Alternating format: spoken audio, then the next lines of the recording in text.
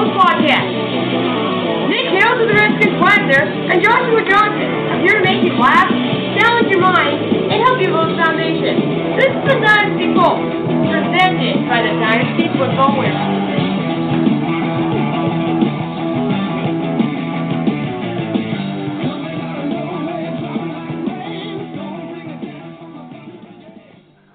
Welcome to the Dynasty Pulse podcast. I'm your host, Joshua Johnson. With me, as always, from the wonderful state of Hawaii, Nick Hale to the Redskins Wagner. What's up, buddy? Oh, not much, Josh. Just got that rookie draft fever. How you doing today? If we're lucky, we might actually, the DFW 48 draft might actually end during the podcast. I think there's only 2 or 3 picks left. Just got an email that somebody in my startup took Devin Johnson in the 20th round. It's an interesting move there, but followed up shortly by DeMarcus Robinson, who's a guy I'm surprised is still sticking around in a lot of the leagues that I'm in rookie draft style. So we're kind of nearing the end of rookie draft, mini rookie drafts, but I'm sure we'll update you fully a little bit more on that next week. Got a short little update. Me and Nick are going to do some of our own teams here this week. Just a quick note. I thought this was kind of an interesting story, Nick. Moritz Bollringer, the new German not newly German, but the newest Viking, the wide receiver from Germany. Did you hear about this? He got permission from the NFL to get the special characters on his back of his jersey. I think they're called umlets. You know, the two. He's going to have like the two dots above the O in his last name, much like the Motorhead logo. Does that make sense? Do you see what I'm saying?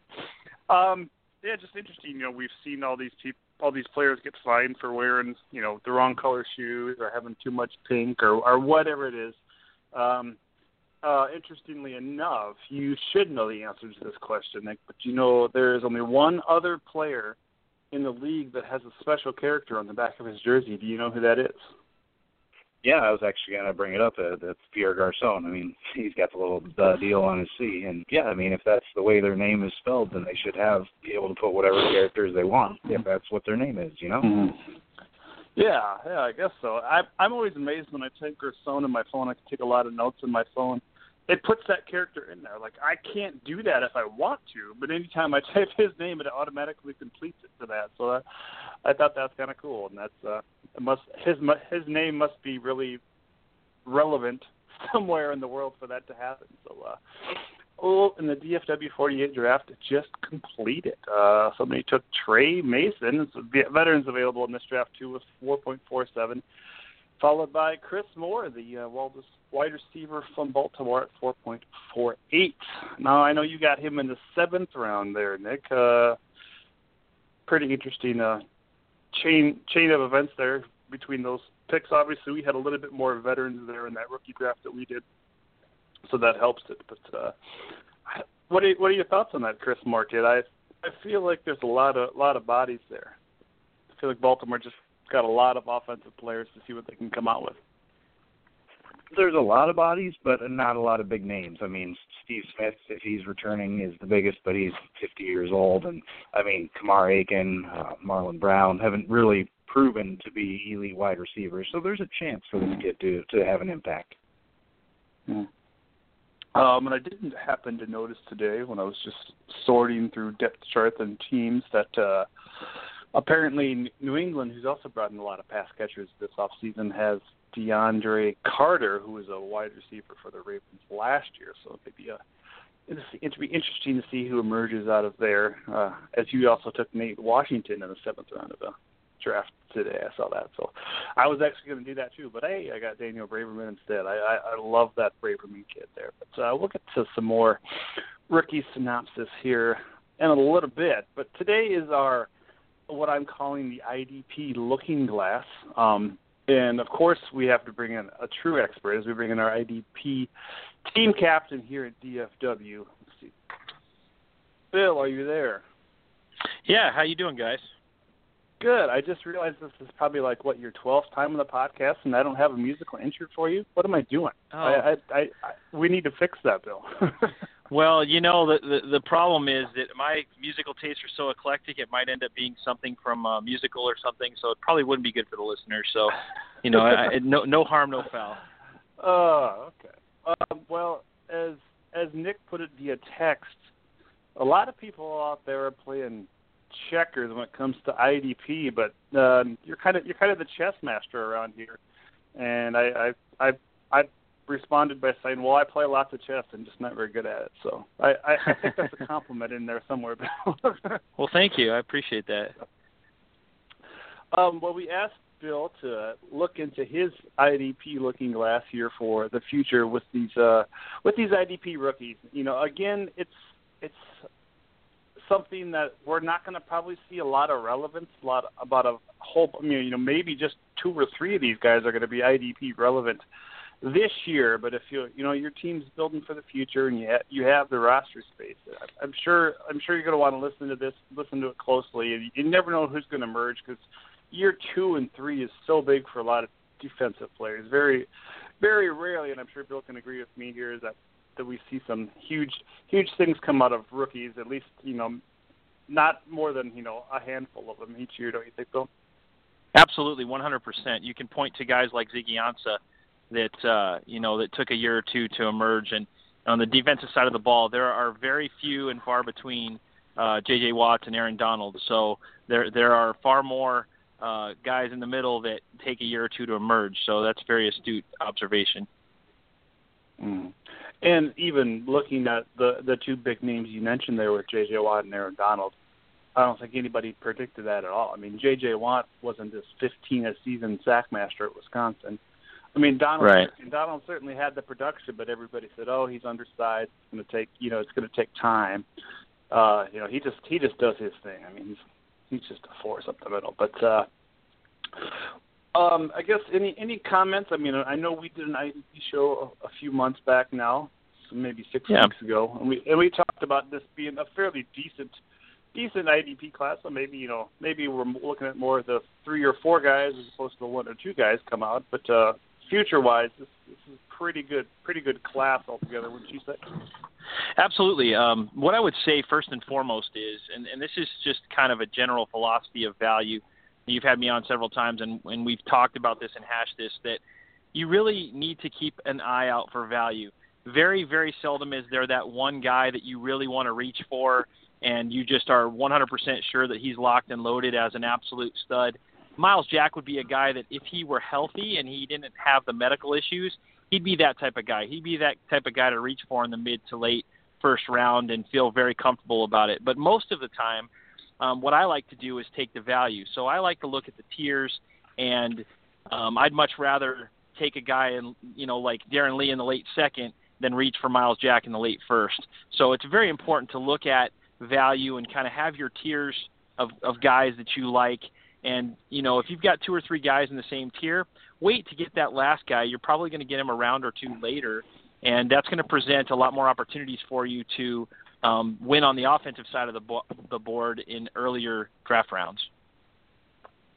Well, and thanks to my co-host, Nick, I think I learned a lesson on that as somebody who took Myles Jack at 1.14 in a 16-team league. I even told myself when I acquired that second and third first round pick, I was like, gosh, I should really spend one of these on a quarterback, or at least really need to think about it. I, of course, took Jack with the last of my the third of my first round picks, and then Nick, of course, started the quarterback chain, and I missed out. I think if I would have taken a quarterback there, maybe something else would have happened. I probably still would have had Jack available for me there at 1.04, I would imagine. So it's just. And I think it's important. It's important for you to recognize too, in that exact situation, Josh, that on occasion you can trade down 3 to 6 spots and pick up some draft capital, perhaps a 3rd or 4th round pick, and still get the guy that you want.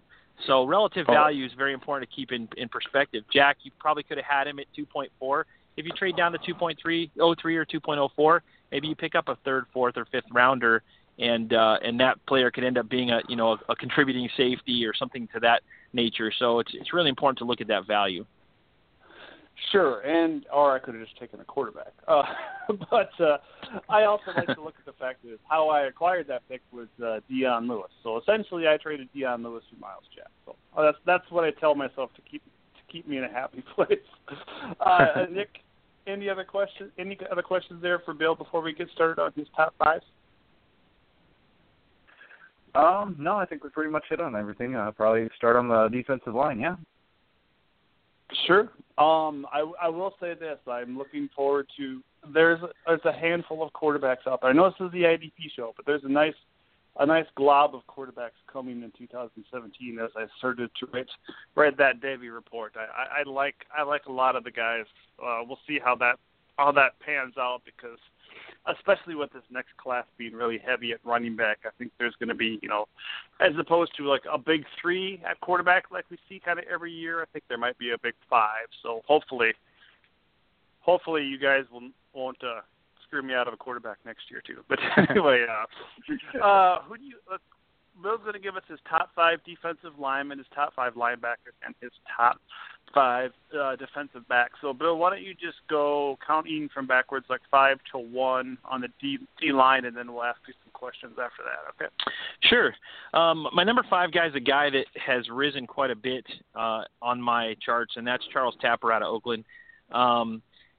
The depth charts, it's pretty much it's a crapshoot to really look at depth charts at this point. You can pull up depth charts for various sites, and they're really not going to be established other than the 100% locked and loaded guys. I do believe Charles Tapper in year one will, in particular with Mario Edwards' health situation, Tapper's going to work in to get a decent amount of snaps.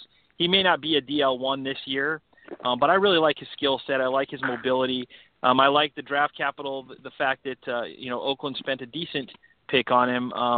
And that situation with having Khalil Mack on the other side, I think, is one of the better situations to be in. Anytime you can have pressure on the opposite side of you, you have a lot of opportunity to have success. So I like Charles Tapper at number 5.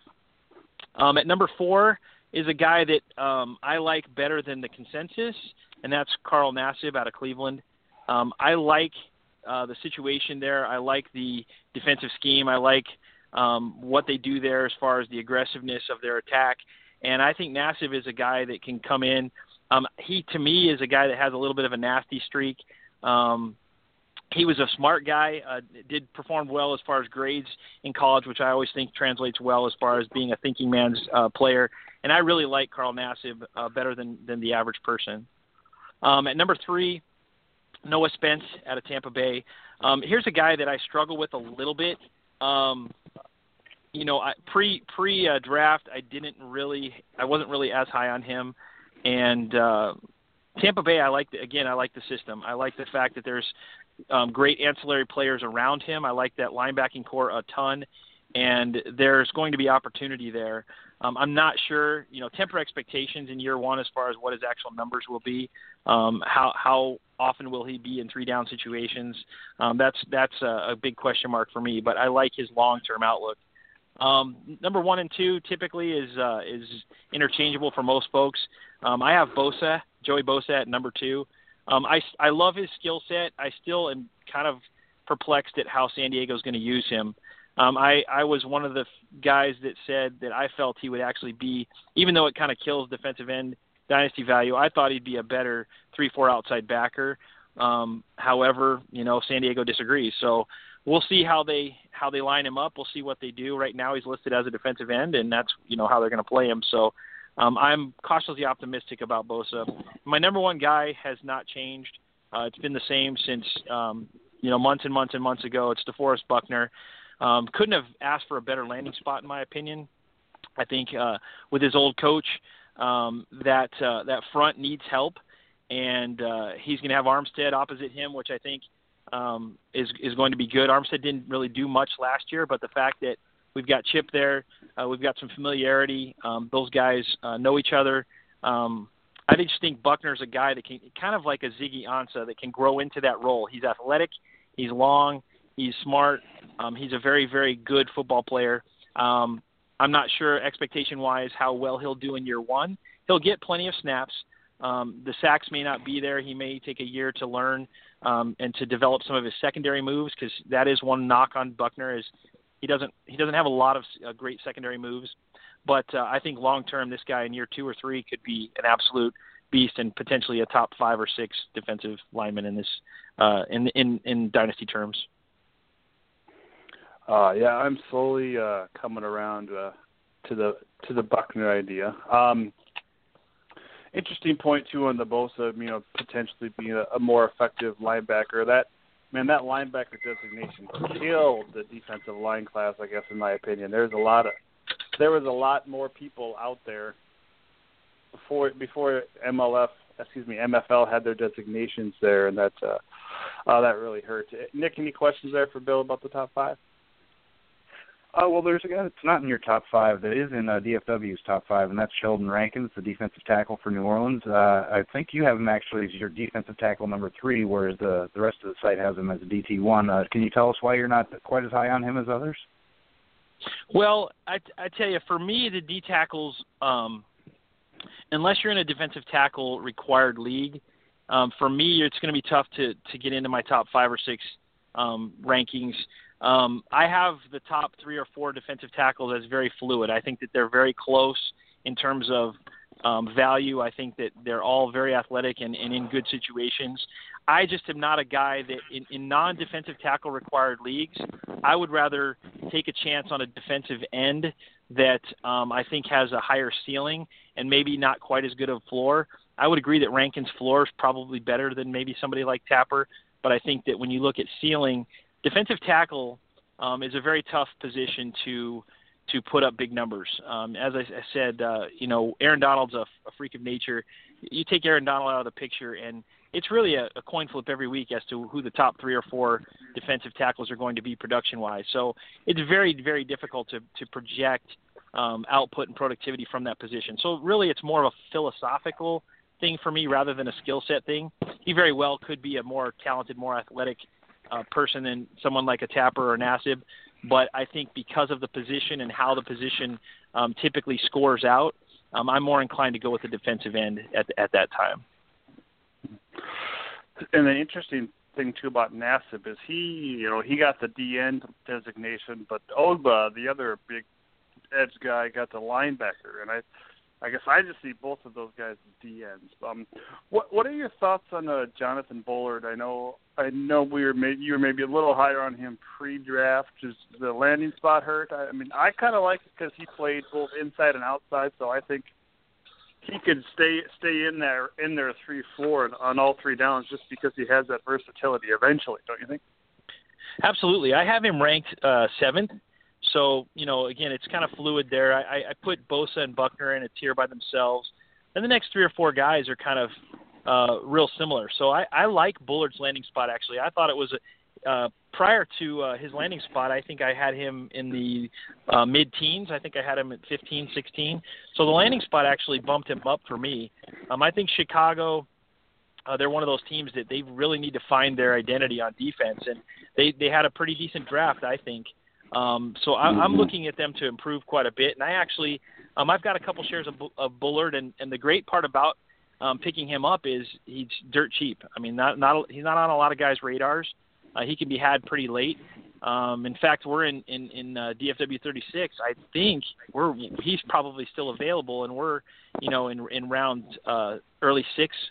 So he's a guy that you can certainly speculate, grab him, and hope for the best. And that's tremendous value. Again, when we talk about value, taking somebody early, taking a Spence in round 3 or 4 versus going for somebody like Bullard or Tapper in round 6 or 7, I think that shows tremendous value. So I actually like him quite a bit as a prospect. Well, and I listened to our IDP show like 6 weeks ago, like I said, just kind of in preparation for this podcast, and I said my own words. I said I'm really going to like Bullard if he goes to somewhere where there's already a decent pass rusher that he can play opposite of. And Chicago has Pernell McPhee, who, maybe doesn't have the best IDP status, but he's a guy that gets sacks and can put pressure on the quarterback. And if he's, pushing the pocket Bullard's way, there's going to be potential for some garbage stats there, I think. So I really like that. I like Eddie Goldman coming up the middle for them too. I think he's going to get better. So with the added veteran presence in the middle there with Trevathan and Jarrell Freeman, I think Bullard's in a very good situation there. Nick, and any other questions or thoughts about this DL class? Well, to play off your comment on how it helps having a proven pass rusher on the defense, do you think that helps some of these young Oakland pass rushers, the fact that they're playing with a guy like Khalil Mack? Absolutely, 110%. I mean, it's I don't know how guys can scheme to take Mack or Watt or some of these premier defensive players out of the game. You basically require a double team, and anytime you're double teaming someone, there's a gap or a hole or a sliver somewhere where somebody can make a disruption or cause trouble. So I absolutely think it helps. Somebody's going to be the beneficiary of it. It's tough to say. They drafted defensive ends, Oakland did, and relatively close draft capital-wise. So both guys I like quite a bit. I like Tapper more. But, Mario Edwards I liked quite a bit last year, but, he's still injured, and we're not sure exactly what's going on with him. So I like someone to emerge there. If you have room on your roster to stash, one or two of these guys, on the cheap, I think it's certainly a worthwhile investment. Yes, most definitely. Forgot my thought there. Oh, sleeper. Do you have a sleeper out there? Some guy you couldn't work into your top 10? Yeah, one guy that really has risen on my boards, and part of it was because of the designation, is Chris Jones in Kansas City. Thought he was going to end up being a defensive tackle, and he is a defensive end by designation. And I just think that they require and need somebody to put pressure on the quarterbacks. They've had success with the linebackers putting pressure on, and I think that they've lacked somebody at defensive end, in the last few years, being able to really have consistent success. So I really kind of like Chris Jones as a late-round stash. He's a guy that actually I might end up in DFW 36. I might end up stashing him if he's there in round 7. I might pick him and tuck him away for a rainy day. It's tough, though. Anytime you have a 3-4 defensive end, their production is very, very up and down. I'd still prefer, a defensive end versus a defensive tackle in a non-defensive tackle required league, but sometimes those productions for those guys are hard to predict. But I think that the defense that they run there, I think that Chris Jones has a chance of being a decent contributor, maybe a DL3 type of guy. Yeah, and with that KC defense, they asked Jay Howard to basically do the same thing last year, a guy that was a defensive tackle by trade, and he kind of moved into that 3-4 D end and had a fairly decent showing last year, and that people that Absolutely. in DC required leagues were able to exploit that designation for a year too. So that was nice. Kind of sucks that he's a DN now, but yeah. Okay, so let's move on to your top 5 linebackers. Linebackers, I will start off by saying I believe that this is one of the deepest linebacker classes that I've seen in years. A lot of these guys that are in the late teens, early 20s, I think within the next 2 or 3 years can end up being contributors on NFL teams. So I'm really excited about this linebacking class. I'm trying to hide some of these guys wherever I can. That being said, obviously there's a couple question marks health-wise at the top, but there's 2 guys that crack my top 5 that weren't in my top 5 prior. And number 5, I have Leonard Floyd from Chicago. These 2 guys, the next 2 guys, I had to actually go back and watch film on because typically, obviously most of us have regular full-time jobs, so the amount of film that we can watch is kind of limited. And I didn't really watch any film on Leonard Floyd. I went back and watched, and he's pretty darn explosive. He's very quick, good laterally, has great hands. And the fact that Chicago traded up to get him and where they took him draft capital-wise makes me pretty excited about him. There's a huge need at linebacker. Chicago's been trying to shake out this linebacking thing for a couple years now. And I just really think he's going to be a year one contributor. He's going to be one of these guys that I think pleasantly surprise every person who picked him. So I have Leonard Floyd at 5. Number 4, in the mold of the Deion Buchanan hybrid Mark Barron role, Deion Jones for Atlanta. This is a guy that, again, I didn't watch any film on. And once I saw where he got drafted and read a couple of blurbs and watched some news on him, I went back and watched some film on him. And he's electric. He's very, very athletic, great vision. Atlanta just absolutely needs playmakers on defense. And I believe that, that defense is poised to take a step up. I don't know if they'll be a top 10, top 12 defense, but I definitely think that they're going to crack the top 20, maybe in the late teens. And I really think Deion Jones can be an IDP gold mine, and he's being had in – he's rising up boards. I've seen it, lately, but I've seen him going in the 5th round, late 4th round. So Deion Jones is a guy I like an awful lot. Number 3 is a little bit of a polarizing guy because I've seen a lot of different takes on him. That's Darren Lee. A lot of folks don't really like his athleticism. Sometimes I just like good football players, and I think Darren Lee is a good football player, or Deron Lee, however you want to pronounce it. I think that he goes into a system that is very linebacker friendly. I think that they've got some aging guys there that will be gracefully exiting soon, and he's a guy that I look to produce right out of the gate, and to me is one of the safest linebacking picks. So if you're looking for a safe linebacker pick, I think mid to late 2nd round, Darren Lee is a guy that I feel very comfortable taking. The next 2 guys, no surprise for me, is Jalen Smith at number 2, and Miles Jack at number 1. And I'll talk about them both the same because I really have very few shares of these guys, and the reason is because of the medical issues. I don't want to invest draft capital in the first 2 rounds in guys that have question marks. I do have a couple of shares of Miles Jack. One because he lasted late 2nd round in a draft, and another I had a trade where he was a Devy pick, and so I got him thrown in as a trade. But those are the only 2 shares that I own in 13 leagues, so I'm just really not super high on the risk-reward factor. There's no doubt that if either of these guys get healthy and either of them are at their capability, they're difference makers. They're top 5 guys. They're Luke Kuechly potential type guys if they're healthy 100%. There's no doubt in my mind. I'll stick my neck out and say that. However, I'm a little bit of a risk averse person, so I don't really like to, I had 0 shares of Josh Gordon. I've have 0 shares. Well, I had 1 share of Martavis Bryant. I don't like risk. I like the value picks. I like waiting on guys. I don't like to stick my neck out. So Jalen Smith, Miles Jack, 2 and 1, both guys that I like an awful lot, and I'm rooting for, but that I'm not really trying to roster too much. Okay, yeah. It's interesting too because I think especially with the IDP side, I think it's okay to play it safe because of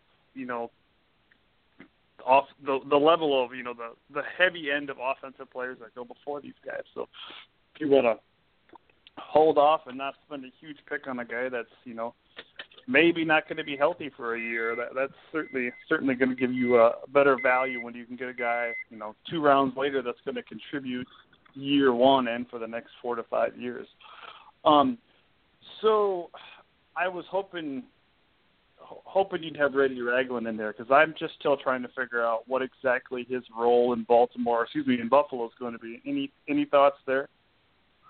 Well, back to my kind of value-centric viewpoint, Ragland is a guy I love.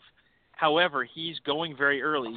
In most drafts, he's anywhere, he goes sometimes before Darren Lee or after Darren Lee, and typically before Deion Jones and Leonard Floyd. So Ragland is a guy that is going as a top 4 linebacker pick. I'm not sure where he's going to settle in. I'm also not sure if he's going to be a 3-down guy. I don't see his his pass defense as elite. He's certainly a tackling machine. He reads and reacts well. He's a great form tackler.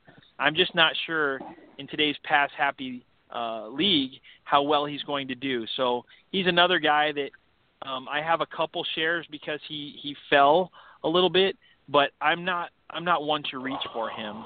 I don't see him as an elite middle linebacker. Okay. Nick, any questions there? Yeah, I was wondering if you have any idea what linebacker position Jalen Smith's going to play when he gets healthy, and if it's on the outside. You know, we see pass rushers, it takes a couple of years for them to develop sometimes. Do you think missing this time due to injury is going to push his development back even farther, or do you think if 100% he's going to hit the ground running? Well, I think that there's a couple things in his favor, one being that the team doctor that has worked on him is the same team doctor in Dallas, so that was obviously that's Jalen Smith, correct. So there's a familiar medical staff there that knows his history. They know what his rehab has been. So the knowledge base is there. They know, how to work him. I don't think with the investment that they have, I don't think they're going to put him out there before they feel he's 100% ready. That being said, these type of injuries, is he going to be 85% of what he could have been? I don't know. It's again, I don't try to pretend to understand the complexities of these types of injuries. There's so many things that come into factor with guys' rehab and how they respond. Some guys come back at 70% and never ever are able to recover. So my gut feeling is he'll come back when they insert him in the lineup. He'll give it 100%, and his 100% is probably 85% of what he could be, and his 85% is probably better than the majority of people's 100%. So he's a guy that I think will put up IDP numbers, and I think he will be a valuable asset on that team. They have the luxury of having some decent depth at linebacker there, so Dallas linebacking core is decent. They're not stellar and super stacked, but they've got some depth there. So, I think that I don't think they'll rush him out there. And I think once he comes back, he'll be ready to hit the floor. And I personally like him on the outside. I think that he's got higher upside. If I'm the defensive coordinator, I want him to make plays. I want him on the outside. I think they have other guys that can fill the middle, and that's just my particular take on it. Well, here's kind of what I think, and maybe they learned a lesson with Sean Lee. I think if he's going to not be as quick as he was, maybe he is better suited in the middle to where he can kind of wait and watch things break down. But I think Dallas ultimately moved Sean Lee from the middle to the outside backer just to keep him healthy, and that seemed to work too. And if they're grooming him to be Sean Lee's replacement, I really like his IDP future when healthy there. So I don't know if that made any sense, but I was trying to. Makes total sense. You're definitely more likely to get beat up in the middle. There's no doubt about that. When you're taking on linemen and the backs are hitting you at 100% of their speed, you're going to take more punishment in the middle as opposed to flowing to traffic on the outside. I mean, there's no doubt about that. Or rolled on by a 340-pound guard, or rolled, your leg rolled on. Yeah. So, a sleeper. You got a sleeper running LB? Yeah, there's three guys that I wanted to mention that I really like a lot. And again, it's all depending on where you're picking in your draft and what you're looking at as far as needs. I really like Antonio Morrison. He's a boring, non-sexy guy that just kind of is a good football player, but he's entering a great situation, I think, in Indianapolis, where their linebacking core is a little old in the tooth, and they're lacking consistency other than the old man Rivers there. I think that Antonio Morrison can come in and contribute in year one and be a solid high-end LB3, which, again, doesn't sound too sexy, but when you're talking about being able to play three to four linebackers in some of these lineups, I think he can be a contributor. I really like Josh Perry a lot in San Diego. I loved watching him on film. He's a guy that I think – I'm not a Manti Te'o fan. I think that he's been productive to an extent, but I think it's been one of those situations where anybody put into that exact situation and role would have had similar stats. I think that Josh Perry is a much better football player. I think he's a guy that can come in and be a better leader. And I see Perry as a guy that takes Te'o's job as early as next season. So he's a guy that I like as a late stash. And then I'm really intrigued by Blake Martinez. You talk about guys in the middle. In Green Bay, you know, they've played around with Clay Matthews, and, you know, he's obviously better on the outside rushing the quarterback. Blake Martinez, Green Bay thinks very highly of this kid, and I think he's going to start day one.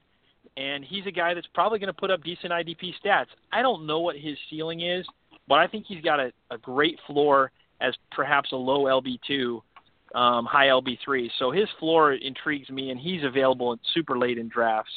And then the last guy I have to mention, which I honestly have no idea how to rank him.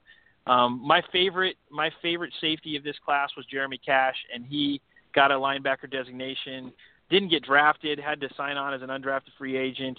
Ends up in a good situation in Carolina where, you know, they can use some defensive help, but I'm not sure how he's going to fit into the rotation. I'm not sure how they're going to use him. They kind of have an undersized linebacker already there. You know, is Davis going to play forever? I don't know what the situation is there, but he's heavily on my watch list for sure. Mm-hmm. Why, you know, we talked about Smith. Any thoughts on Jack? We know he's done that inside-outside thing. There's always some safety talk floating around. What do you think he ultimately is in that defense? You know, if I'm the defensive coordinator, I put him in the middle. You know, again, these guys are so interchangeable. If he's healthy and he's 100%, I like him in the middle. I like his read and react skills. I like his ability to disrupt. You know, to him and Telvin Smith, that's a crazy 1-2 punch. That being said, he's definitely going to take away, once he's into that lineup, Telvin's numbers are going to dip a bit. So I'm not saying go out and sell Telvin. He's one of my top linebackers, but he certainly would be a guy that, you know, if you could put him in a package and maybe upgrade somewhere, I see Telvin Smith's numbers dipping a bit. So, but I like Miles Jack in the middle personally. I think that you know, the team that's the best fit for that team personally. Yeah, and they've talked about, you know, I think you mentioned earlier putting Cyprien in the box quite a bit this year too. So, you know, if they can have Jack in the middle, Cyprien on one side, and Smith on the other, that's a whole lot of tackling athleticism. Yeah. Nasty. Yeah. Yeah. So let's move on to your top 5 DBs. Well, defensive backs again. You know, I've said it before. It's very fluid. It's very rare that you want to reach for anyone. I like the top 2 or 3 guys fairly interchangeable, and then the next 2 or 3 guys fairly interchangeable. I'm really kind of just letting stuff come to me. Now that being said, I did get stymied in DFW 16 because I was waiting and thinking I was going to get one of the guys that I wanted, and there was this run on safeties in DFW 16 for some reason. So I ended up having to get Kevin Byard from Tennessee, which I think very highly of, but he's not in my top 5 or 6 guys. So, but typically you can wait on these guys and kind of use your tiers. At number 5, I have Von Bell, New Orleans. That defense is brutal. I think he's a guy that can come in right away, probably start at free safety, and just contribute right away. Number 4 is a guy that I that moved up my board a little bit, and that's Darian Thompson. Again, I think he'll probably slide in free safety. Landon Collins is one of the best strong safeties in the business. It's rare that I put free safeties, you know, ahead of strong safeties, but I think these 2 guys can both contribute year one with their respective teams. Number 3, I have Miles Killebrew. He's a guy that I actually like, and I think is fun to watch. I like him more than the other guys from a entertainment perspective. I think that he's going to be a fun guy to watch on Sundays. But I think that there's 2 guys that will probably have better statistical value than him. But Miles Killebrew, Detroit, as my 3rd guy. Number 2 guy that Josh kind of worked on me to get me to look at this guy over and over. Wasn't really on my radar, and he moved all the way up to number 2. That's Keanu Neal. The guy he's nasty. He likes to hurt people. That team is in need of a safety, with their recent loss, and he's going to step in day one and be the starter, and he's probably going to take on most of the statistics that were left there last year. So I look to Keanu Neal to be a very, very solid DB. And number 1, and I actually almost put Neal number 1, but number 1's Carl Joseph, Oakland Raiders. The fact of where they took him, the draft capital involved, that defense, how it's improving, how I think they're going to be putting more pressure on the quarterback, which usually translates to some better numbers for some of these safeties because there's more opportunities for interceptions, there's more opportunities for disruptions and passes defended. And I think that Carl Joseph, if he's healthy, could be an elite top 5 defensive back in IDP status. I do worry a little bit about the health of Joseph. There is some lingering stuff there, but if he's healthy, he's a day 1 stud. Yeah, and I hope with Joseph that they realize they need to work him in there and wait until he is fully healthy. I would imagine that they'll probably do that there. So. Nick, any questions there about those top 5 DBs? I got a question on another guy, Sua Cravens. I was wondering what your thoughts are on him, and is he going to hold more value if he's designated a linebacker or as a safety? Well, this is a point of contention for me and Josh because Josh is a Sua fan, and I'm not really a Sua fan. I watched as much tape on Sua Cravens as I did on any defensive back. First of all, I think he's destined to be a safety. I don't think he's explosive enough, fast enough to be a linebacker. His game speed to me is very mediocre.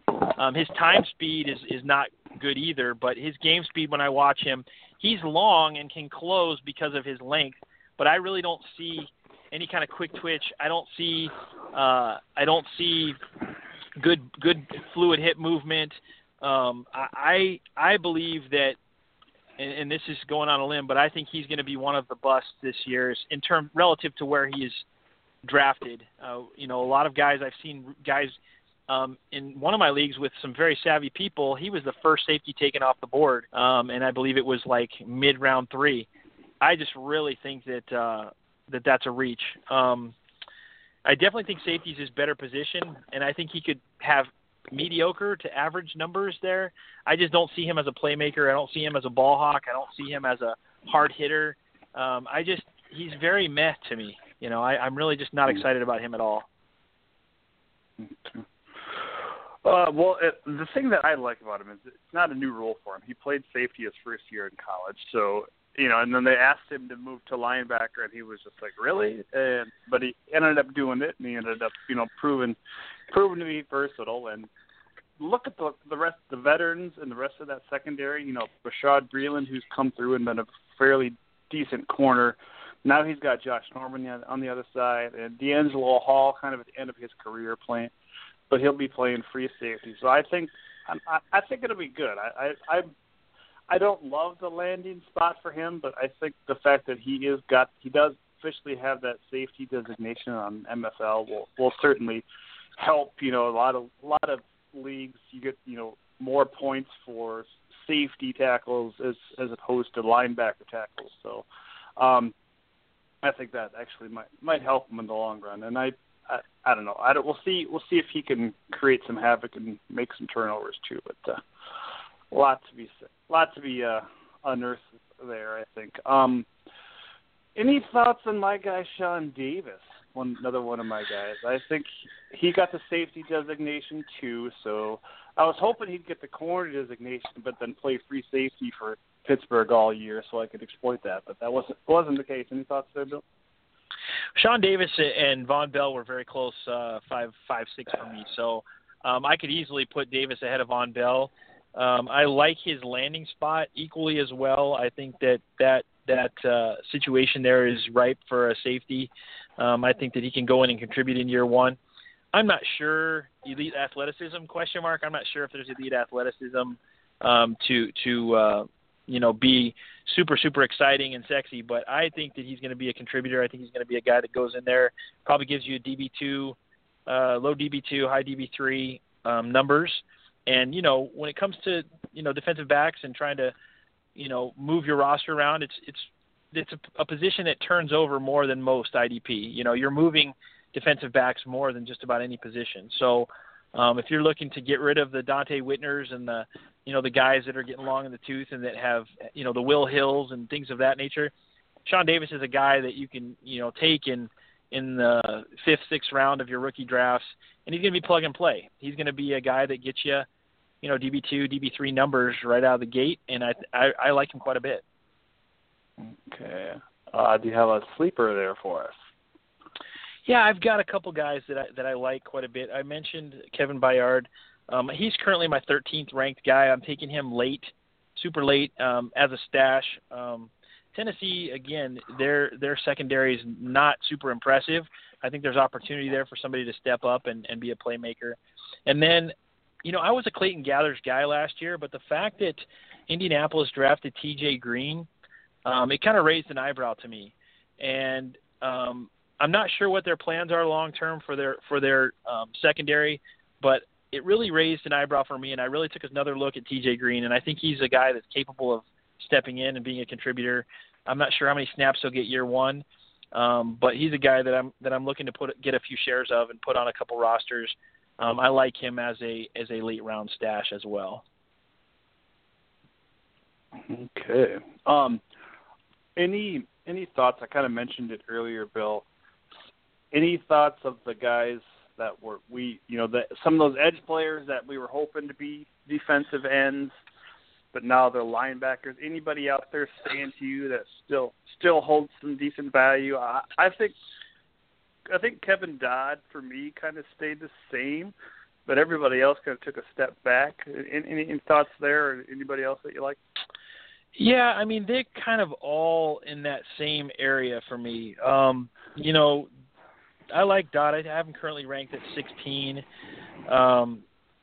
It's just such a question mark. When you move these edge rush guys to outside linebacker, what packages are they going to play in? How often are they going to be on the field? It's just a little bit of a quagmire. Kyler Fackrell is another guy that he's a bit intriguing. I'm kind of curious how he does. Shaq Lawson's a guy that, man, I thought very highly of him, but now that he's going to be a linebacker, I'm not sure. I don't know. I currently have him 13th, but had he been a defensive end somewhere, he probably would have cracked my top 5. So it's just a big question mark. I'm not willing to invest a ton of draft capital in those guys. It's very hard to hit on the Justin Houstons. Guys that, will get you big sack numbers. Oftentimes those outside edge rush guys, they're not getting very many tackles. And, they can be good defensive contributors on their team and put lots of pressures up and get a few passes defended. But very few guys are actually going to be sack monsters in their career, let alone in year one. So I'm just really, really not willing to invest a bunch of draft capital in those kind of guys. Okay. Any other questions there, Nick, before we let Bill go?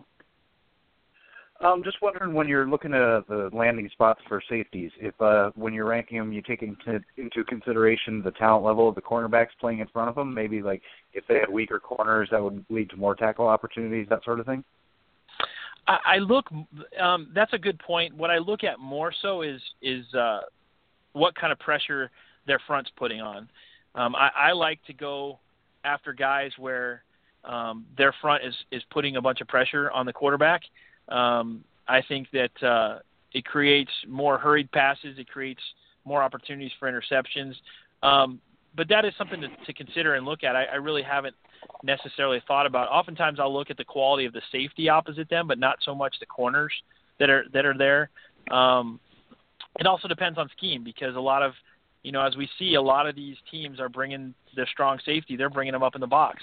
So there's less opportunities in the secondary, but more opportunities up front for those bubble screens and those, short outs and the running backs coming out, out of the backfield.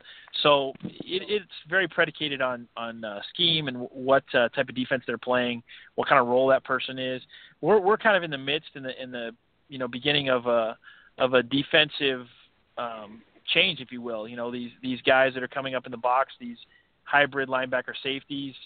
Guys like Tyrann Mathieu that are safeties that he got a corner designation.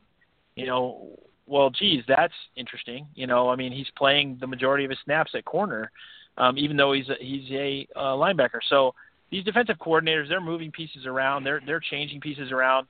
It'll be really interesting to see some of these defensive tackles that I think very highly of, how they're going to be used. And, by this time next year, we could be looking at a couple, 2, 3 of these guys getting the defensive end designation. So some of these guys might be decent stashes late, and could have more value next year. Again, it's all relative to what's your roster depth, how deep are your rosters. Some guys, they have, IDP, they're on IDP leagues where they're 35 deep and they're having to cut quality starters every year. In some leagues, you got 55 to 60 roster spots. So it's all relative to, what kind of league you're in and what's the scoring, et cetera. But it's definitely a good point to take into account, something I probably should look at a little harder. Okay, well, as always, Bill, amazing stuff. We appreciate you, and keep grinding there, bud. Appreciate it. And just as a last it's kind of repeat what I said earlier. Take the value.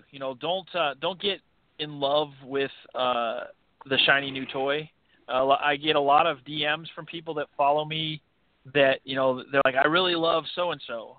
And I'm in round 3, and they really love Leonard Floyd or whoever, and it's like, well, think about the value, think about where he's at, look at ADP, take your time, with these draft picks.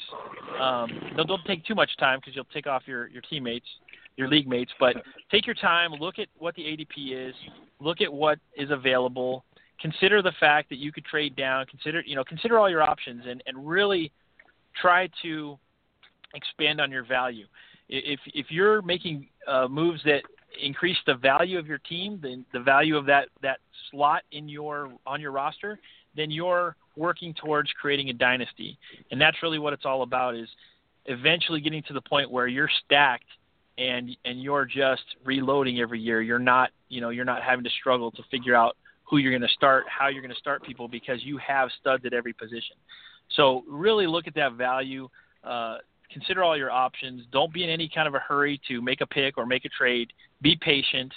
And anytime, and Josh and I, we were working on a trade earlier today, but I will tell you, anytime that you can trade this year's pick for next year's pick sooner, that's earlier, if you can trade a 5th for next year's 4th, or you can trade a 6th for next year's 5th, I don't care who's available. It's value. And I think that's the right move. 100% of the time, that's the right move. So look for those options. Be willing to put those picks up there, especially late picks, 4th, 5th, 6th rounders. Put your 6th rounder up for a 2017 5th. Really work hard, because if you do that every single year, before you know it, every 3 or 4 years, you're going to be looking at a stacked draft where you're going to have 3 or 4 firsts, a couple of seconds, and a couple of thirds, and you're going to be able to really, really corner the market on the rookies that year. And again, back to creating a dynasty. That's what it's all about. It's creating that stacked team that's going to contend every year. So I appreciate you guys having me on, and look forward to listening to the rest of the show. All right, cool. Take care, Bill. Have a good one. All right, bye.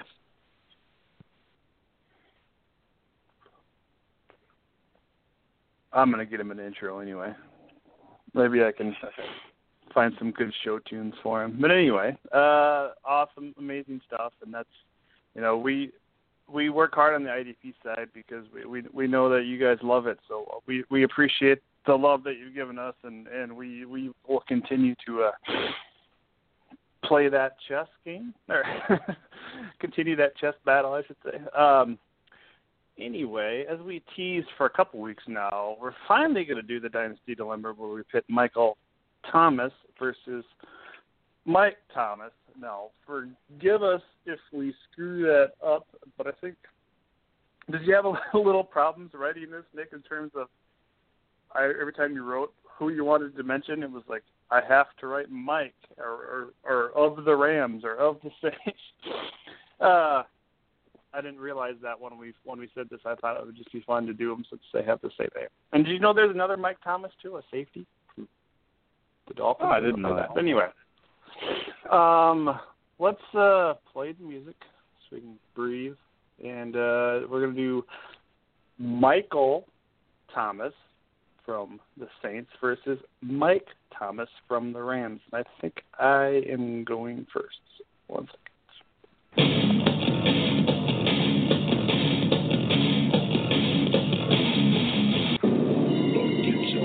Nothing else but confrontation.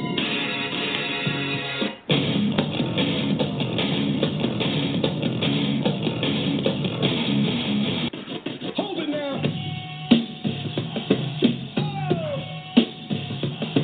Oh. Come on. Okay. Mike Thomas of Southern Miss, now currently an LA Ram. I know the big easy route to go here is a route that I so often go.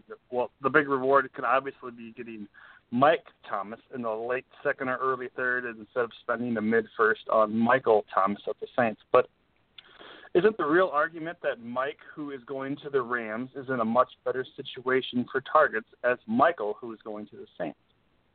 The Rams have not had a wide receiver one since the days of Isaac Bruce and Torrey Holt, when they had basically two wide receiver ones. Meanwhile, the Saints will never, ever have a wide receiver one because Drew Brees loves to spread the ball around so much. You look at Drew Brees' career there at the Saints, and there isn't a clear-cut number one. Maybe some of those years with Jimmy Graham, he had, 20, 30 more targets than anybody, but it's just an offense that, exploits the mismatch and wherever they can do it. And I just don't see Thomas emerging. I think he's going to be Michael Thomas emerging. I think he's going to be a very nice player. I just don't know if he's going to get that wide receiver one status. Last year, Brandon Cooks, Willie Snead, and Ben Watson also over 100 targets. Now Watson's been replaced by Colby Fleener, who is younger. In that same offense last year, Marcus Colston, who people are saying that Michael Thomas is replacing. Marcus Colston, Brandon Cooks, and Mark Ingram all counted for 160 more targets. So you're probably thinking at least there's targets to go around. And thankfully, neither one of these Michael Thomases ended up on the Kansas City Chiefs. And now I understand how you can poo-poo the Rams' passing game all you want. But the targets are still at least there, and their wide receiver core has really just been crappy at converting the targets. If you look at, they're all like under 50% in converting targets. Now, I know that quarterbacks for the Rams are totally not blameless, but that matters not now as Jared Goff is in town. And I know they also brought in like 6 or 7 wide receivers via draft and undrafted free agents. But I just think Thomas is going to, in 1 to 2 years, going to emerge as the wide receiver one for this team. Meanwhile, Michael Thomas will still be, probably a wide receiver two there with Brandon Cooks as they, look to exploit the size versus speed mismatch going back and forth there with them. I don't necessarily find it too hard to do these dilemmas, Nick, but sometimes with these rookies, I kind of thought hard finding this one. Of course, I've been very busy the last couple of weeks, but I just kind of found it a little hard finding the exact bead on this because there were 2 rookies against each other and, the situation. But anyway, I'm not defending my case very well. Nick, what do you got for us on Michael Thomas of the Saints? Well, I'm surprised you didn't bring up the speed factor because, LA's Mike Thomas is faster. He's a 4.4 guy, whereas the New Orleans Michael Thomas is a 4.57. sporty guy. But, other than speed, to me, every argument is in Michael Thomas's favor. He's 2 inches taller, 6'3". To me, he's in a far better situation, quarterback and head coach-wise, and he's valued higher by the Dynasty community. His 4 shares in DFW 48 went between 1.25 and 1.34, whereas Mike from the Rams went between 2.45 and 3.17. That's in the range of Braxton Miller, Farrell Cooper, if you want some sort of idea.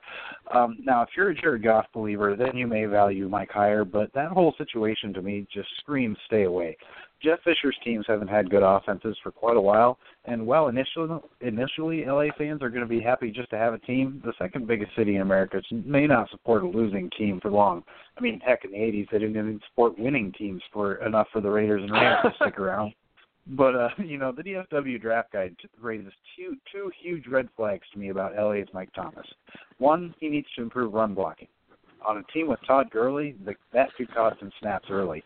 And if he's not only unpracticed but also an unwilling run blocker, he may never have an impact on the field on the Jeff Fisher team.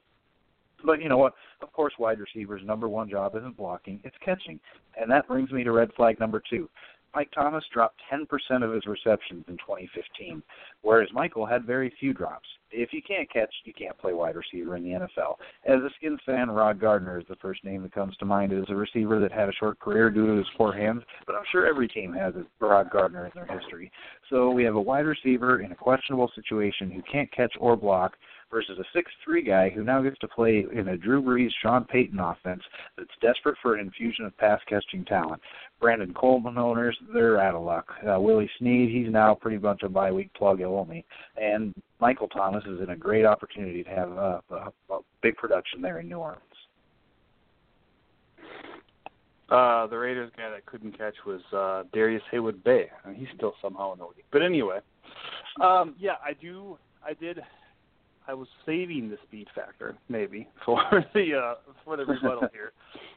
But I do own Goff in at least one league. I think I'm stacked with Goff and Thomas and DFW 48. But I just think it's going to be a completely different situation, and maybe that's what I just keep telling myself. But I think they're both going to be very nice players, but in terms of what the draft capital you have to spend on them, I think they could very much have similar careers, and I think you're getting a better value if you take a guy like Mike Thomas later on, and maybe if you had that pick to take Michael Thomas, and maybe you go with like a Tyler Boyd or a Will Fuller guy, maybe more of a developmental piece, and then you get Mike Thomas too. So 2 years down the road, you got these 2 stud wide receivers, and meanwhile Mike Thomas is still fighting Brandon Cooks for targets. But we'll see. It's weird because I don't know. I generally try to stay away from Saints receivers just because I know they have a great passing game, but it's just so hard to figure out week in and week out who's going to have that production. It's a little bit like the New England running back situation. I just not sold on what they can do, and I think because you're getting the better draft, the better ADP out of Mike Thomas, I think that's why I would still lean that route. And as I'm now saying that, I realize I do own both of these guys, and not in the same league, but in different leagues. But I think I own Mike Thomas in at least 2, and Michael only in 1 because I didn't get that pick. But any other thoughts there, Nick? I do agree. That's a great point about Saints receivers being a little bit untrustworthy, but I still would prefer Michael over Mike. Okay. Well, each and every week I give my co-host Nick the floor to kind of rant about something that's bothering him and something that's on his mind. Sometimes I like to call it shots fired. Sometimes it's not football related. Sometimes the other thing I like to call it. Sometimes, I don't know. It's usually my favorite moment of the week. So what do you got for us, Nick? I think we entitled this one Mini Camp Overreaction. Okay, so a lot of the first rookie mini camps are done. I just wanted to run down a few observations that I've seen reported. We'll start in Cleveland, where first-rounder Corey Coleman, who was drafted to play wide receiver, is so out of shape, apparently he's going to be moved to tight end. I don't know. Sorry if you already drafted him. In Chicago, they're having the opposite problem with the 9th overall pick, Leonard Floyd. He's so skinny, the team told the linebacker to eat every 2 hours. I mean, what is he, 165 pounds? Maybe they're going to have to move him to kicker. I don't know. In Buffalo, first-rounder Shaq Lawson had shoulder surgery. Maybe he'll be back in 4 to 6 months. Others say he'll never even move his arm again, let alone play football. It's not bad news, all bad news, however, though. In Oakland, it seems Derek Carr is now on the trading block after rookie Connor Cook's amazing start in practice. You know, of course, these are all parody overreactions of actual stories, but it's borderline ridiculous that these are even stories. You know, every year we hear so-and-so isn't in football shape in their first minicamp. Well, after their college careers were done, they shifted to track star training to shine during the combine and their pro days. Then they spent a month or two traveling the country to every team's facility because every team's got to meet with them 5 times. We shouldn't expect them to be in football shape. But, you know, if you're scared and you want to trade me Coleman for a 2017 second-round pick, feel free to hit me up. Really, though, media and fans overreacting to these stories pales in comparison to the report that a number of teams passed on Connor Cook, not due to anything that Connor did, but because they didn't like his father, who in the past posted a number of things on social media that we'll just say were of questionable taste and had reportedly earned a bad reputation at Michigan State games. And to me, that is completely unfair. To punish the child for the sins of the father, you know what, question why Connor wasn't the team's captain, that's fair. But to pass on a talented quarterback because his dad might be a jerk, stupid. But, you know, since we are now aware that this could be happening, hopefully it's a teachable moment for other young prospects and their families. In the internet age, don't post stupid things that could have an impact on your relative's future. Yeah, and, you know, we've seen this thing happen with presidential elections and their wives and things that they've been into. And where I get where you're coming from, I also think, you know, on the flip side, the last 2 years, you know, the Raiders signed Greg Townsend's son. The year before, they signed George Atkinson's son. So, and they only did that because their dads were former Raiders. I mean, there's no reason for them to bring those guys in. And there's no way any of those guys are going to even make the roster. It's just a thing. So I feel like if you're going to do that, you know, maybe it's kind of okay to go the other way there, but I still think both sides don't make a whole lot of sense. I mean, obviously, if you're bringing a kid in just to make him feel good during rookie camp, whatever. But you know, don't you know, falsify him with information thinking he's going to make the team. You know, just say, oh, we brought you in because your dad's a Raider, so maybe you can be one too. And that's really all it usually boils down to. So, you know, I still a little perplexed by the Cook thing. It makes sense. Like I said earlier, I don't want him to step on the field because that means Derek Carr is probably going to be hurt. But I'll take the draft value, and if we trade him for like a 3rd round pick as opposed to the 4th round pick that we spent on him, I guess we made a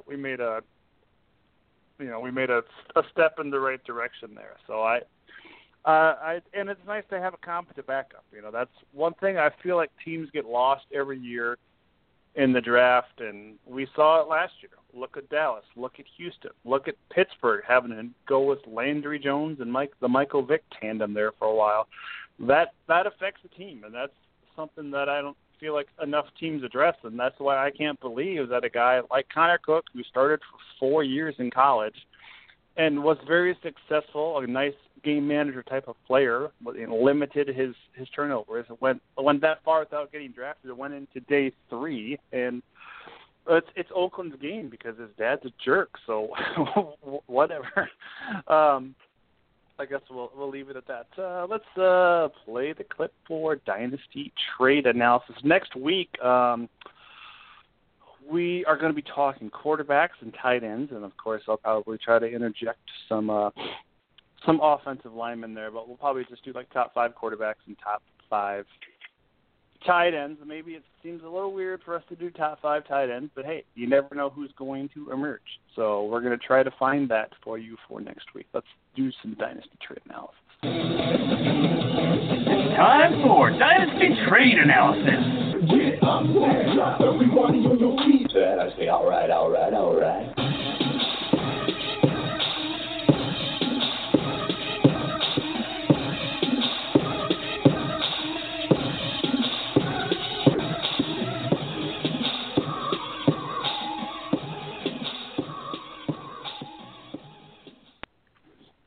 Okay, I think all of these trades, either me or you did, Nick. I could be wrong. First one. Andy Dalton for 5.02, 2017 third, and a 2018 second. This was me and fellow DFW co-owner Jamie O'Will. What do you think there, Nick? I think it's very, very even. I'll probably go with the side that got Dalton just because it's a proven player, but I think that's more than fair value in draft pick compensation. I'm personally, both of us are bigger on Andy Dalton than a lot of the community, but yeah, I think that's a great trade all around.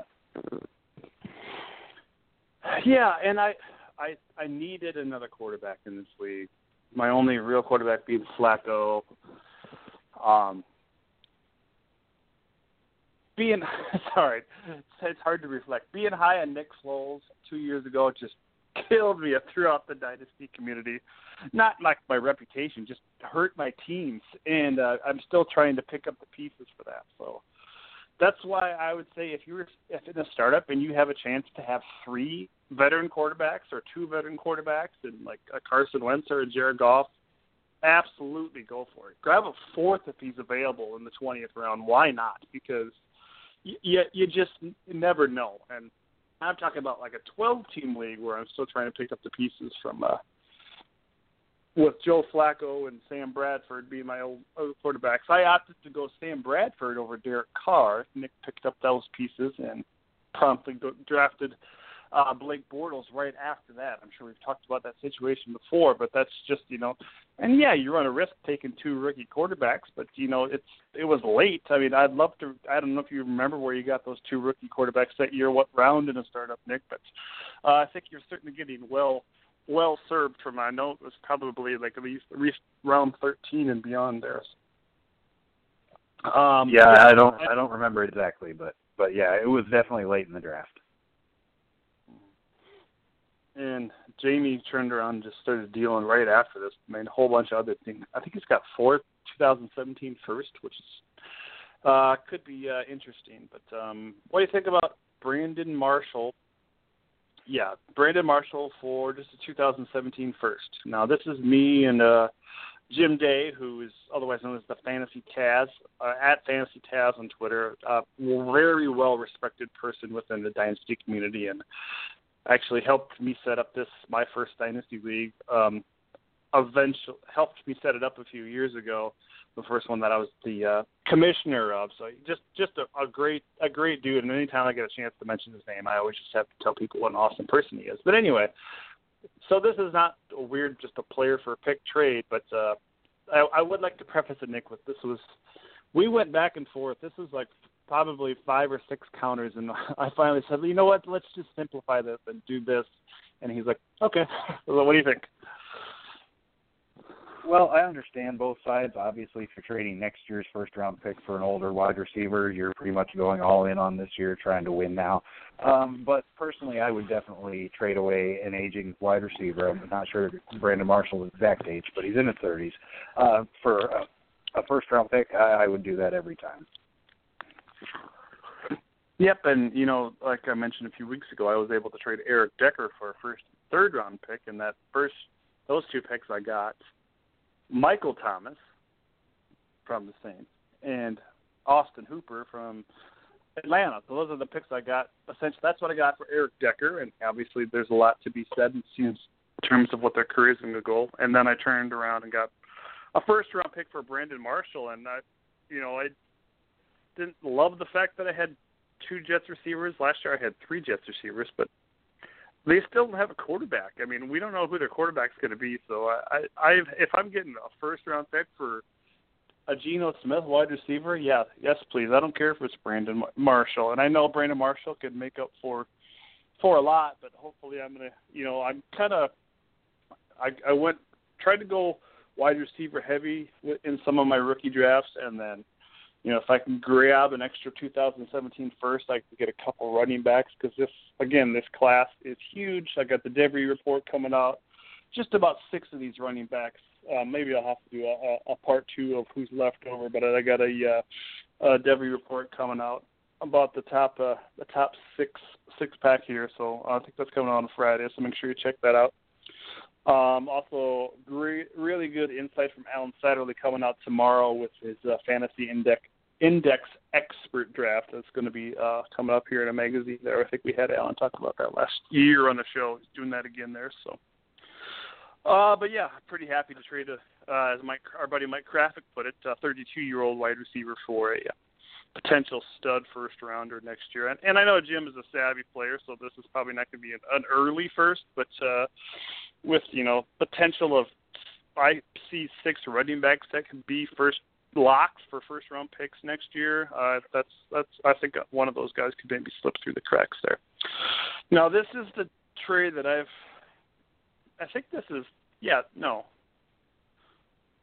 Is this one of your Carson Wentz trades here, Nick? I can't remember now. I can't remember the trade that we're doing. Okay, it's 2.0447.1, 2017 second, and 2017 fourth. Are you traded out of this? Sorry, this is you trading that 4th overall pick and getting a 7th this year, and a 2nd and 4th. So I think Bruce traded back up to get this, and this is just the Cronies League. Yep. So basically, I was trying to just trying to acquire more future draft picks. That wasn't really in a win now type of mode, so had the opportunity to turn a 2nd into a 2nd and a 4th, and couldn't pass that up. Yeah, and you got a 7th too. So Bruce traded up to it. This is a weird draft because there's a lot of veterans and rookies in this one. So he traded up to get Travis Benjamin, who was a free agent there, still in that class. And just, I see you change. No, somebody changed their team name in this league to Wentz Wagon. I just wanted to put it in perspective. Who you got? 7.1. You only got Nate Washington. So there you go. Just a nice lottery ticket there at the end of that draft. I can't disagree with that there. So, yeah, and like Nick said, if you're in a situation where you don't think you're going to be able to roster 7 of these guys, and there's not a lot of people you can cut, might as well trade some of those picks and get future picks, because then if you're still in that same situation next year, you can just continue to do that there. So, I just realized that I kind of had best. Are you prepared for best number 35, Nick? I think I had that buried in there under my trade analysis, and I just now saw it. Yes, I am prepared. Okay. Well, obviously I might not be, but the only one that pops into my head is Neil Anderson, Walter Payton's backup. What do you got? What do you got for us for best number 35? Well, he was actually the first one to pop into my head, and last week we left off with Walter Payton as the best 34, so why not start the best 35 discussion with the man who replaced him in Chicago with Neil Anderson? It couldn't have been easy filling those shoes, the top all-time rusher in history at the time. But Anderson performed admirably. 4 straight Pro Bowls from 1988 through 91. Christian Okoye was a contemporary of Anderson. He only went to 2 Pro Bowls, but the Nigerian Nightmare did lead the league in rushing in 1989 with 1,480 yards for Kansas City. Jim Nantz, not the announcer, was a fullback for the Boston Patriots, who twice led the league in rushing in 1966 and 1967. Don't really see that happening again with a fullback leading the league in rushing. Calvin Hill had a 12-year career as a running back, but his first 6 years, all in Dallas, is when he was at his best. 4-time Pro Bowler, was named an All-Pro as a rookie in 1969. I admit number 35 isn't the deepest number we've done, but we do have a couple of Hall of Famers at the top of the list. John Henry Johnson was an two-time Hall of Fame finalist before finally getting in 1987. The fullback played from 1954 through 1966, 3 years in San Francisco, 3 in Detroit, 6 years in Pittsburgh, where he went to 3 of his 4 Pro Bowls, 1962 through 1964, and 1 year in Houston. In 1957, Johnson and the Lions won the NFL championship, pre-Super Bowl era, of course. And his 2 1,000-yard rushing seasons both came after the age of 32, so definitely a different era back then. Johnson is a Hall of Famer, but I definitely could not name anyone other than Cardinals and Rams great Aeneas Williams as the top number 35 of all time. Aeneas Williams went to 8 Pro Bowls, was a 3-time All-Pro, 5 interceptions, and he led the NFL in 1994 with 9 interceptions. It's really a shame that he only got to play in 1 postseason game. Williams may have never won a title, but he easily wins the honor of top number 35 of all time.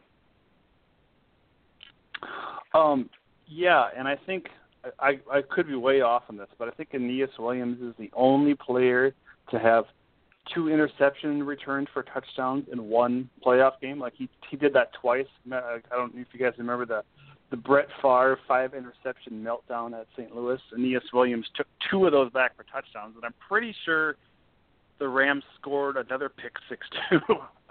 It wasn't Aeneas Williams, but yeah, maybe potentially the first and only player to have 2 interception returns for touchdowns in the playoffs.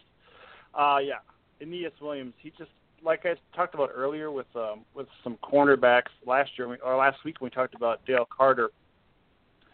You know, growing up, you don't know a lot about a lot of defensive players unless they're very good. And Aeneas Williams is certainly somebody I knew about.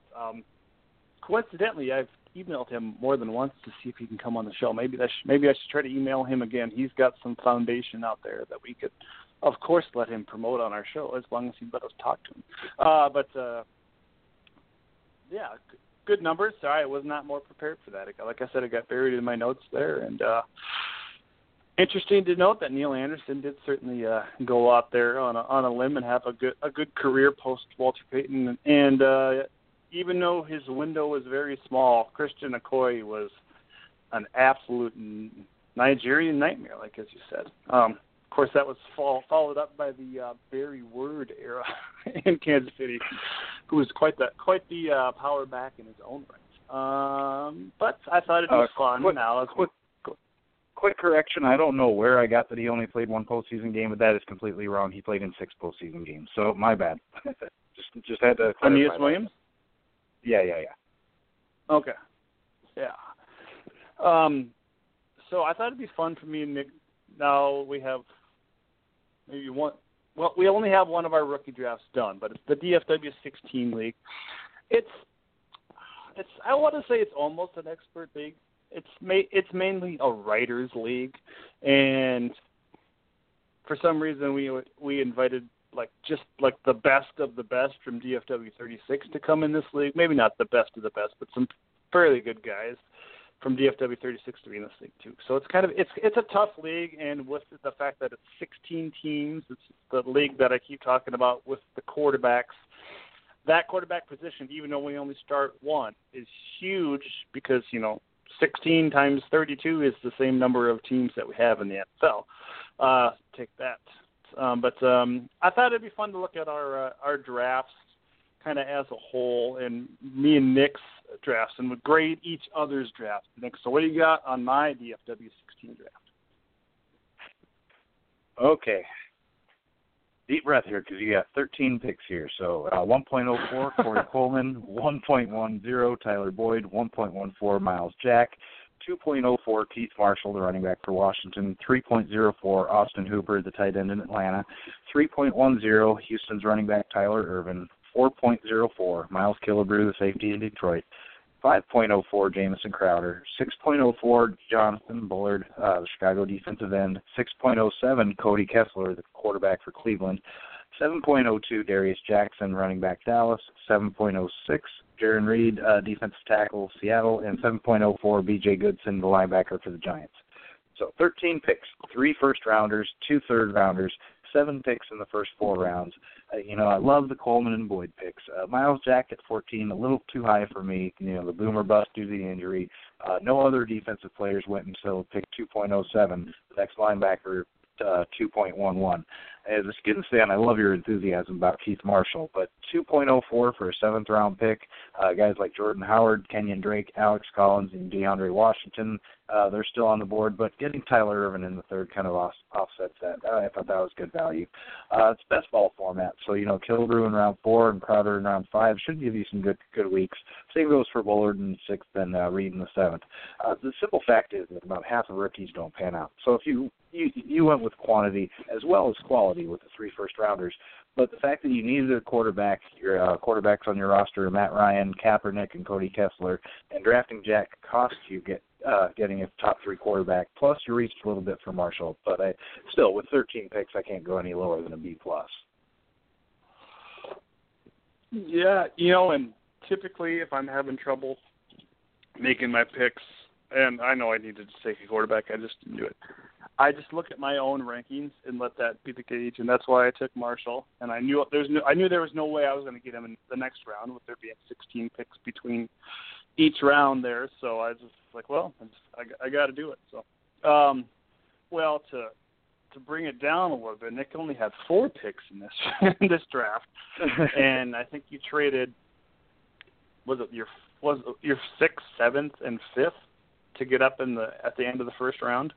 Is that right? Yep, that's correct. Yep, I traded 2.03 in my 5th, 6th, and 7th, which I didn't have roster space to keep that many rookies anyway, so I figured I was not really giving up a whole lot to get the only quarterback I wanted in the draft class, Carson Wentz. Mm-hmm. So, yeah, Nick had 1.03, took a Redskin, imagine that, but at least it's Josh Doxson, who I just saw earlier today is going to wear number 18, in case you needed to order your jersey. But I like the pick. It's gonna take probably, I think, a full year before he's inserted, into that lineup as the wide receiver 1. But we know it's coming. He's at least going to get the chance. We always talk about, can this guy be a wide receiver 1 at the next level? And then in Doxson's case, he's one of the top 4 players in this draft because, even if he doesn't pan out, and I think he's going to be just fine. If he doesn't pan out, he's still going to get the chance to be a wide receiver 1. It's not very often that a player, you want to see these guys develop into that, but this guy, he's going to have the chance because he already has stats. He's got the ball skills. He's going to be an absolute red zone beast, especially with the guy like Jordan Reed, creating havoc and mismatches, and hopefully Jameson Crowder can come across the middle and do some great damage there as well, too. Any thoughts on Crowder? I think I took him in a couple of our leagues where veterans were available there too, Nick. But, man, I think where I took Crowder in UFW 16, I considered taking him in the 2nd and in the 3rd, and then he ended up getting him in the 5th. Any thoughts there on Crowder? I mean, isn't he Robin to Doxson's Batman here in the future there with Washington? In the future, yes. As far as 2016 is concerned, I'm not very high on Crowder just because he's going to be a little bit buried there with Deshaun Jackson, Pierre Garçon still in the fold. But with both of those guys possibly on their way out the door after this season, that would really open up a lot of opportunities for Crowder. Plus, you look at the fact that Deshaun Jackson's never been the healthiest, so it's possible that he sees some action this season, but I really like him heading into 2017 and beyond. Mm-hmm. And Washington did cut Andre Roberts. I know you were on the edge about that, but he's officially not a Washington Redskin anymore. So, of course, the big pick that I've been yelling at Nick for the last couple of weeks, Carson Wentz at the last pick of the first round. And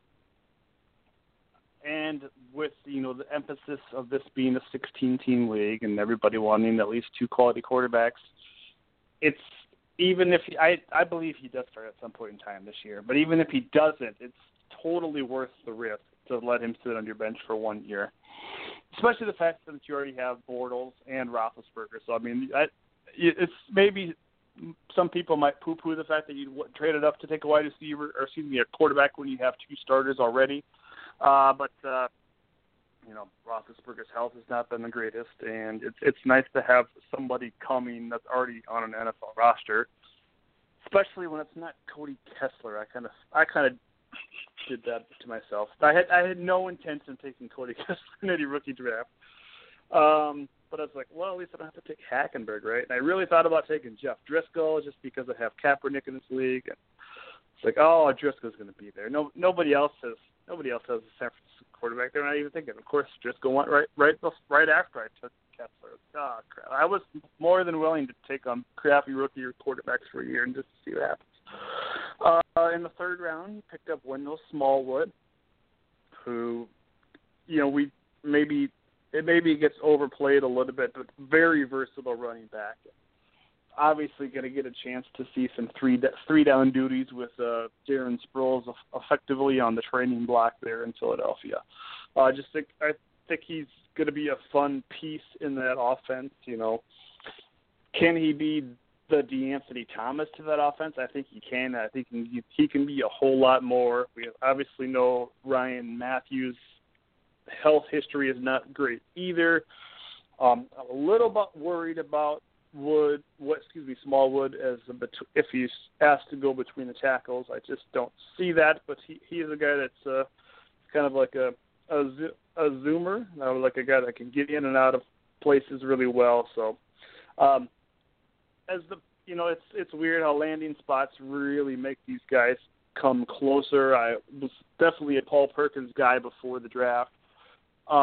Not huge on him, but I certainly liked him above Smallwood. But now with Smallwood in this situation, I even if Perkins is the starter next year, I think I would still favor Smallwood just because of the future that he could have in Philadelphia, especially with that versatility. I actually just heard an interview with him today with Fran Duffy of Eagles.com, where he talked about he's lined up in the slot. He's lined up as the X wide receiver too. So he's just a guy that knows how to do a lot of different things, and that's going to translate very well. Tajay Sharp on Tennessee. I love Sharp. He was my number 10 wide receiver post draft after landing spots, and I actually traded up in DFW 36 to get a copy of him just to be sure that I got one, and I got no problem putting Tajay Sharp on my taxi squad for a year, and I traded up a later pick and a future pick to get Sharp, because at least if the guy that I'm going to take in the 4th or 5th round next year, I would rather have Sharp who at least has a year of NFL knowledge under his belt. And 2 years from now, I know the starters in that offense should be DGB and Tajay Sharp. I just think I've talked about it before in the question and answer, and again when I updated the Sharp profile post-draft. I think what he can give Marcus Mariota is a lot of the similar things that he was used to at Oregon. He's not the DeAnthony Thomas, 4-3 burner, but he's a guy that knows how to run routes. He's going to be right where he needs to be when the pocket breaks down for Mariota. And I think you're going to see just a great, strong relationship out of those two guys. I think they're both very similar personalities, and I think Mariota's just going to love dumping the ball off to him, and that's going to be fun. And he's a guy that shows the ability to create after the catch, not like a lot of the bigger wide receivers can in this class. Obviously, Coleman's another guy that just has elite movement, and Sharp is a guy. While we saw it at somewhat of a smaller level, I just think he's going to be fit very nice into that offense. There's a bunch of other veteran wide receivers there, but when all's said and done, a couple of those veterans are gone because they cost too much money. Sharp's going to be, the newer Kendall Wright, I believe, in this offense. So I'm going to give you an A-, just because. I don't know. You didn't treat me very well in this draft, but A-, because I think you got the best value in each round. Maybe a little high on Sharp, but if he's the top receiver on your board at that point, I cannot downplay it at all. I mean, I actually took Kiaris Garrett in front of Sharp, and then I was like, oh, you know what? I really want Sharp too in DFW 36, so I traded up to get Sharp as well. So, yeah, I think it's a pretty solid draft. Only 4 picks, but I think you got 4 contributors. Even if it takes a year for all of these guys, I think it's going to be well worth it for your team in the future there. Well, and one more point I want to make on the Smallwood and the Sharp picks is I drafted Smallwood because I have Darren Sproles, and I also have Kendall Wright, which played into the Tajay Sharp pick. So kind of hedging my bets, trying to protect myself for those guys moving on to different teams in the future. Yeah, and that's very smart, and that's kind of, I think, one of those things where the best ball format comes into play, and it almost makes your picks for you in some of those instances where, like, I wish I could have got my hands on Kenneth Dixon, but I didn't. I was hoping to get him at 1.10 NTF 16 because I have Forsett and Buck Allen. It would have been, as much as you don't want to waste a roster spot on 3 running backs from one team, it's in this format, it's certainly well worth it. And that is the exact same reason that I waited to take him the linebacker, and I ended up taking B.J. Goodson with my last pick in this draft because he's going to be fighting with who's the Keenan Robinson, the former Washington Redskin, who's now going to try to be the man of the middle for the Giants. So if Robinson fails, it's going to be Goodson's gain. Don't know exactly when that's going to happen, but I want to be prepared for that there. So it's nice, like you said, to hedge your bets. One other point about Carson Wentz, I thought maybe his career could be a little bit similar to somebody else that we love named the Red Rice. But I wonder, and he already kind of has it going, but I wonder, Nick, if Andy Dalton should sit aside and talk to Wentz about his hairstyle. Now, I know they're both redheads, they're both ginger people, but last year when Dalton got that faux hawk thing, he was a different person, different swagger to him, and I'm just saying Wentz's hair is kind of plain right now, but maybe the redheads need to join together. I'm not picking on anybody here, but maybe they just need to join together and work. Maybe Carson needs a little more swag for that Philly fan base to like him. What do you think? Well, yeah, I mean, if memory serves me correctly, it was Clem Portis who said, if I look good, I play good, when he was getting fired for, stupid little uniform things. So, yeah, anything that gives a guy more confidence is definitely a plus. Okay. Well, that is all we have for you today. Like I said, next week we will be talking quarterbacks and tight ends, maybe a few offensive line nuggets there. So look forward to that next week. Any closing thoughts there, Nick? No, great show. We definitely learned a lot from Bill Latin. Great every time he comes on to give us some IDP knowledge. Yes, and we'll continue to have Bill on so we can, as we get closer to the season too, to kind of help you guys along that way in those full IDP formats. So, as always, great show, Nick. We will talk to you next week. Bud. Sounds good.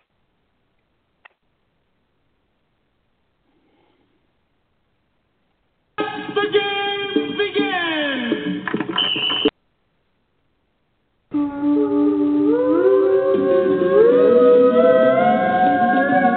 Thanks for listening to the Dynasty Bowl Podcast with JT, ALC Swagger, and Joshua Johnson. Sayonara, people!